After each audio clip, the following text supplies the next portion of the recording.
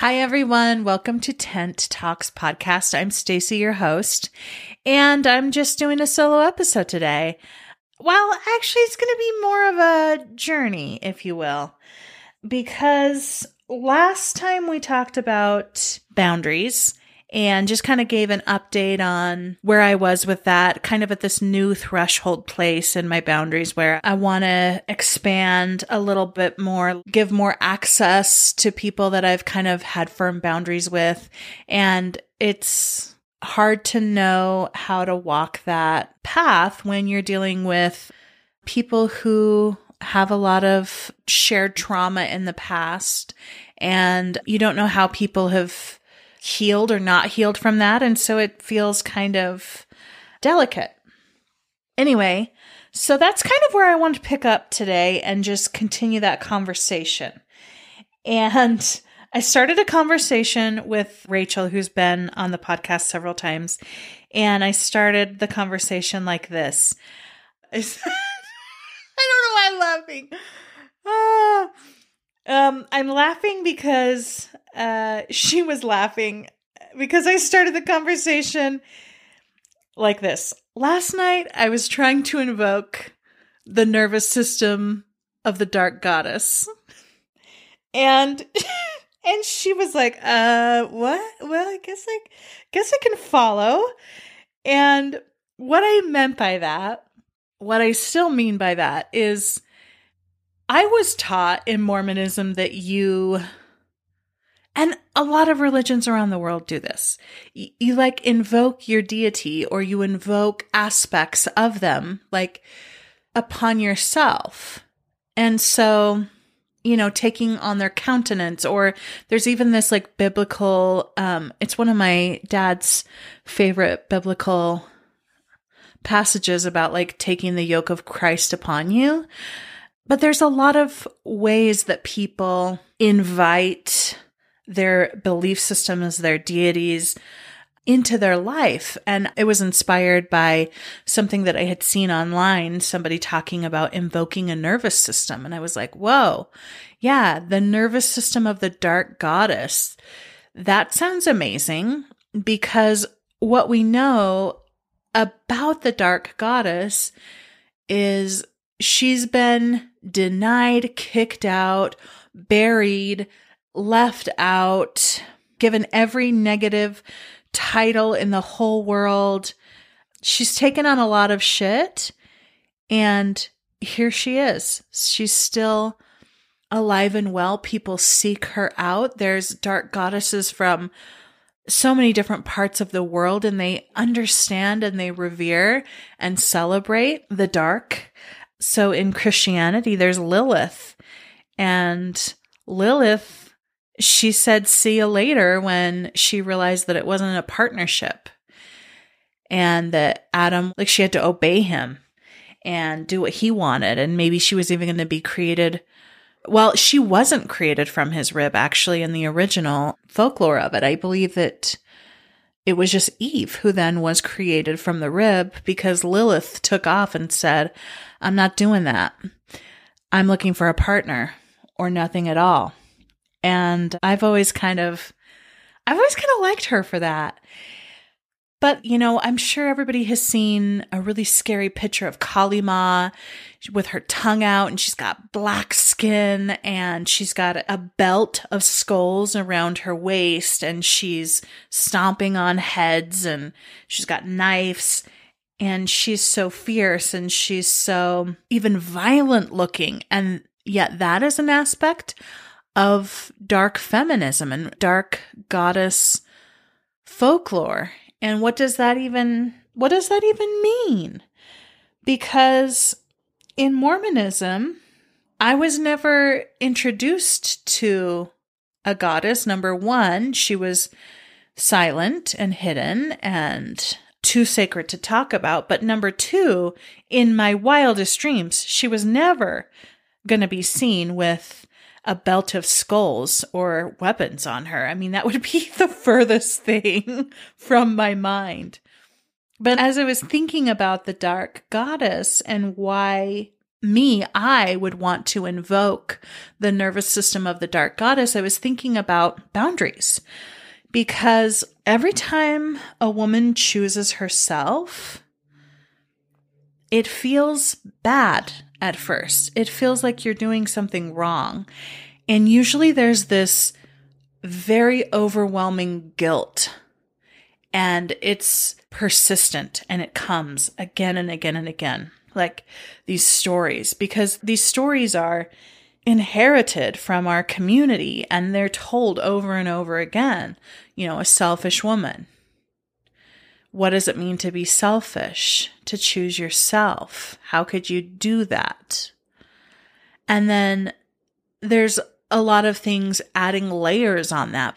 But when I've set boundaries, I shared, some really positive experiences last time of setting boundaries and having them be really supported by some friendships. But the internal dialogue and environment to get to a place to be able to verbalize a boundary is huge, because you go through all of the things like, what if it's really true? What if I choose myself and I get abandoned, rejected by my community? What if I get persecuted, talked about, excluded? What if they no longer invite me? What if it's true? What if I really am doing something bad by choosing myself? What if, so many what ifs are coming up when even choosing the smallest boundary to take care of yourself and verbalizing and letting your friends know. And so in my thinking about invoking the nervous system of the dark goddess, it was like, she can handle anything. And that's kind of, I think, the real power of the dark goddess. Give her the rejected, give her the betrayal, give her the addiction, the trauma, the terror of just being a human being and what that means, being a woman in the world. What does that mean? And yet she's been able to endure it all. And she's somehow, thousands of years later, after these myths and stories and all of the work of the patriarchy, somehow I still found the dark goddesses and their wisdom. And I realized those dark things or those shadow elements of myself. And I realized that those are actually the parts that are really protected. We just really protect the things that matter to us. And so sometimes we just layer on a lot of things on top of them to protect them. And once it feels safe enough, we just kind of peel those layers back. So we're peeling back what other people think about me. We're peeling back the possible rejection. We're peeling back the self-doubt. We're peeling back the times that we have stepped over ourselves, not trusted ourselves, chose somebody or something else over our own intuition. We peel back those layers and we find this really precious part of ourselves. And that's what the dark goddess is protecting. And she does it so well.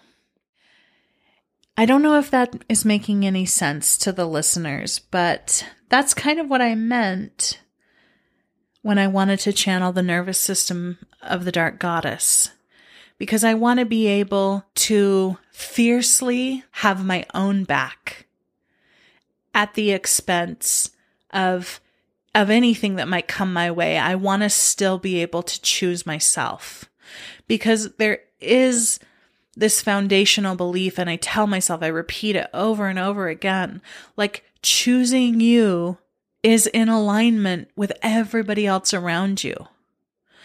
It is for the highest good of the entire collective humanity, the earth, everything, to choose yourself and to honor yourself. That's not bad. And some people really know that, but I feel like people who've been heavily indoctrinated and grown up in a in a really abusive religion where they're taught that the natural man is an enemy to God, and they're taught to like doubt themselves from a very young age. And anything that is out of alignment with church teachings is like the devil that's coming to get you. And you really think that there's this entity that is trying to destroy you. And so you're living in fear, and you're making yourself really small. And even if you do get some inspiration or ideas or thoughts or desires that are outside of this box that you were introduced to, it feels evil and bad and even like life-threatening to go there or to trust it or to listen to it, because in Mormonism, at least, it's your entire, I mean, there's a lot on the line, like your eternal salvation and seeing your family. And I mean, they threaten your family with your choices against you, but it's all this perceived like in the afterlife business. But it feels, at least as a little girl, I just remember feeling so torn every time somebody that I loved was doing something that wasn't in alignment with what I had been taught at church. Like even my grandpa, who was like drinking coffee, I was just like so torn up about him having a cup of coffee, because I was like, well, I guess I won't get to see this person in heaven. And it really affected my ability to connect with him or with anybody who was making bad choices. And I think this is really evident in small child relationships of not investing in people that they think are making bad choices, because it's like, you're not going to be able to be with them in this eternal afterlife. So you probably shouldn't invest a lot of, time building a relationship with them, because it's just going to go nowhere. And I do think that exists in small children to think that way, because it existed in me. And now I see it in a different way as my friends are parents, and certain friends of mine, they don't have their kids enrolled in the local church program. And so they're excluded in neighborhoods and schools because all of a sudden they're not good or, valiant people because they're outside of a belief system. And so anything that's different than you becomes something to be afraid of in Mormonism. Or if it's not a fear, it's othered, or it's like, well, they're not going to heaven. And so if somebody isn't going to heaven, it doesn't take a big jump from your brain to say they're not good. You know what I'm saying? Like, if heaven is so heavily gatekeeping, I don't know what I'm trying to say there, but if there's so many rules and regulations and boxes that you have to check off, even though in Mormonism they try to say, oh, there's just different tiers of heaven, your little brain can only handle so much information. You know that if you're not going to the top tier of the celestial kingdom, you know somehow that you're bad. And so you want to do everything to be good. And you want the people around you to be good. And it's just this incessant wheel of information processing goodness all the time. How good am I? How good is everybody else around me? And so cue in the dark goddess, and she doesn't care about goodness. That was never even a part of the conversation. Because what does that even mean? To obey some outside authority over yourself? Absolutely not. If that's what good means, she's not a part of that conversation. She listens to herself. She's led by her own power and authority within her body, within her being, because she knows that true power is sourced from within. True authority comes from within, because the fact of being alive and being embodied and being an entity is the power. It's the illusion, it's the trick that something outside of yourself holds or contains the information. You are the literal ingredients of the universe. You know, people say you're stardust or you're made out of the cosmos. It's very true. You're the same ingredients. You're just composed as this body and this soul. But to look outside of yourself is kind of silly, and to certainly give your power away to something outside of you is even sillier, because that's just not even in the conversation with the dark goddess.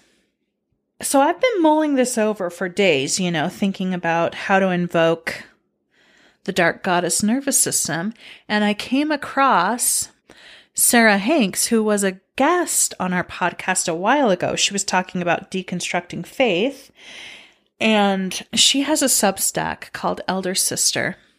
And not only is she an amazing historian, but from talking to her, she's well-read. She's deconstructed her thoughts, turned things over, spun them around, inside out, upside down. She's a very deep feeling individual. She's felt the feelings. I just think she's so brilliant. And she read this excerpt of this article that she wrote, and she talks about the patriarchal goddess. And she's just such a genius. I can't highlight her enough. Go to her on Instagram. She's at cottonwood.woman on Instagram. And she's just amazing. So her idea of the patriarchal goddess, she just has this language of explaining it, she was saying the exact same things, that in other cultures where there is female or even non-binary individuals in deities, but she specifically talks about other female deities and how they actually have like literal traits or things that they're known for or different embodiments. So here I've been talking about, the dark goddess, but there's also like the goddess of sex and lust, and one that's all about childbirth, one that's all about healing. You've got some that are focused on hunting and gathering food and arts and music. And there's just all these very multi-dimensional female deities in other cultures around the world. And in Mormonism, it gets really tricky, because a core part of Mormon belief system is polygamy. And it was actually in The Ghost of Polygamy, the book by Carolyn Pearson. She did a reading locally at Written Vision in Provo, and it was heated. People were up and leaving, throwing arms up in the air, audible sounds, confrontation. I mean, thank goodness there was like 2 or 3 mediators there trying to help people digest this information. But one thing that she alludes to in her book is that maybe the reason why there's been no information or expounding detail about Heavenly Mother or a goddess figure in Mormonism is because we're not really sure if God's a polygamist or not. And it's kind of scandalous and true to think about, because a lot of the early prophets, well, all of the early prophets, they were polygamists. And so is that an eternal principle or not? Because it's kind of what temple or celestial marriage really means at its root, is that you agree to that. So is there more than one mom? And so then Sarah Hanks, I call her Sarah, like tarot, she takes it a step further, and she gives this imagery in her head that she sees. It's like angel cookie cutter shapes, like a paper chain of those angels that you see. And it's just this cookie cutter image of this white angelic being. And it doesn't matter if she has a personality or anything beyond that, because it's a cookie cutter shape. And I just think that was such a brilliant visualization, because she doesn't have to be anything. She just has to obey. She just has to be righteous enough to obey, to forego her entire personality, her entire wishes, desires, her internal source of power, she has to totally give that away to her husband, to her God, to whomever. And that's kind of what it means to be a goddess in Mormonism. If you go to her page, it's linked, and this article is so filled with wisdom. And I just wanted to highlight that snippet because she just so brilliantly captured this idea that we're cookie cutters. And there are traditions around the world that can honor a woman's experience to be more dynamic. But we couldn't even simply do that. She just had to be pure and white and obedient. Those were the only rules. It's so completely bizarre that we've all just agreed to that.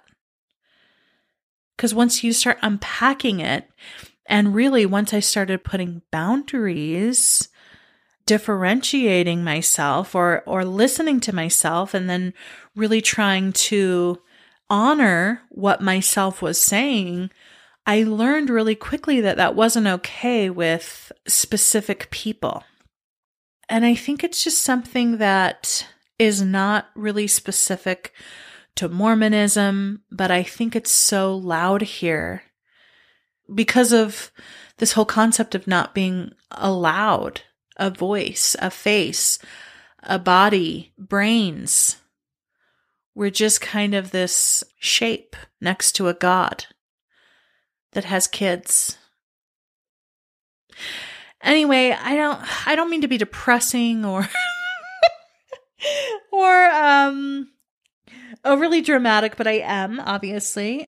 But these are just some of the things I was thinking about this week, of this idea of channeling the nervous system of the dark goddess and what that would mean if I felt completely sourced in myself and I was my authority. How would that affect my life? That doesn't mean I don't ask for help. That doesn't mean I'm not part of community. That doesn't mean I don't have devotion outside of myself. But to me, what that means is that I can handle betrayal, rejection. I can handle the internal struggle. I can handle the terror of life, and I can handle the traumas and the disasters and still keep going. And not only going, but I guess thriving. I mean, she's not only survived being buried in history books, written out, edited, but she's thriving. It's easy to find information about the dark goddesses. They're there. They're in service of us. And maybe it sounds a little funny and silly to say that I'm invoking or I want to channel the nervous system of the dark goddess, but I am. That's my new aspiration, so that I can take over that. I'm leaning on those traits so that I can find them within myself. Because again, why does representation matter? It matters to have the representation, because how do you know you're capable of doing something unless you've seen somebody else do it before you? Representation matters. So my goal is to develop those traits, find them within myself, and always giving so much gratitude to the dark goddess, all of the different variations around the world.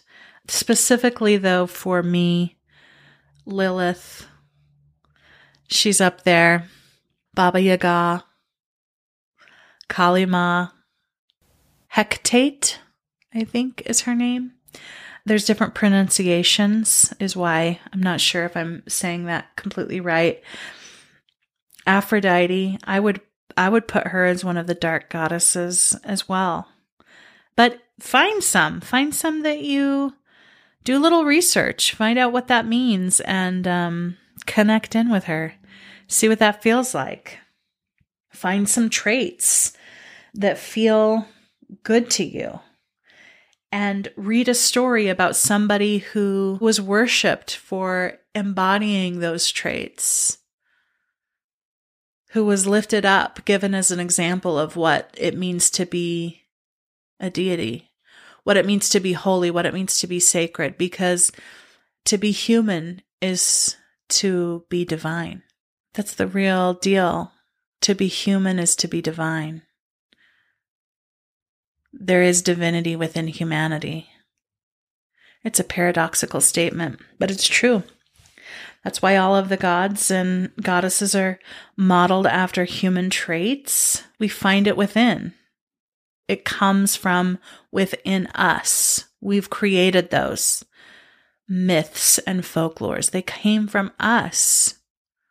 And I just love that somewhere around the world, there was a time when women were included in the pantheon of what was holy and what was divine, sacred, worth writing down, worth being a part of history. Well, I think that's where I leave you today with those thoughts. Again, Sarah Hanks, her Substack is called Elder Sister. Her Instagram is cottonwood.woman. You can also reference Carolyn Pearson's book, The Ghosts of Polygamy. And as always, thank you to Kimberly Mehmet with sound production. And if you like what we're doing here, please share with your friends. And if you want to be on the podcast or want to have a conversation, reach out. Let us know. We're always open for guests and for more conversations. Thank you for joining us this week, and we'll see you next week. Bye-bye.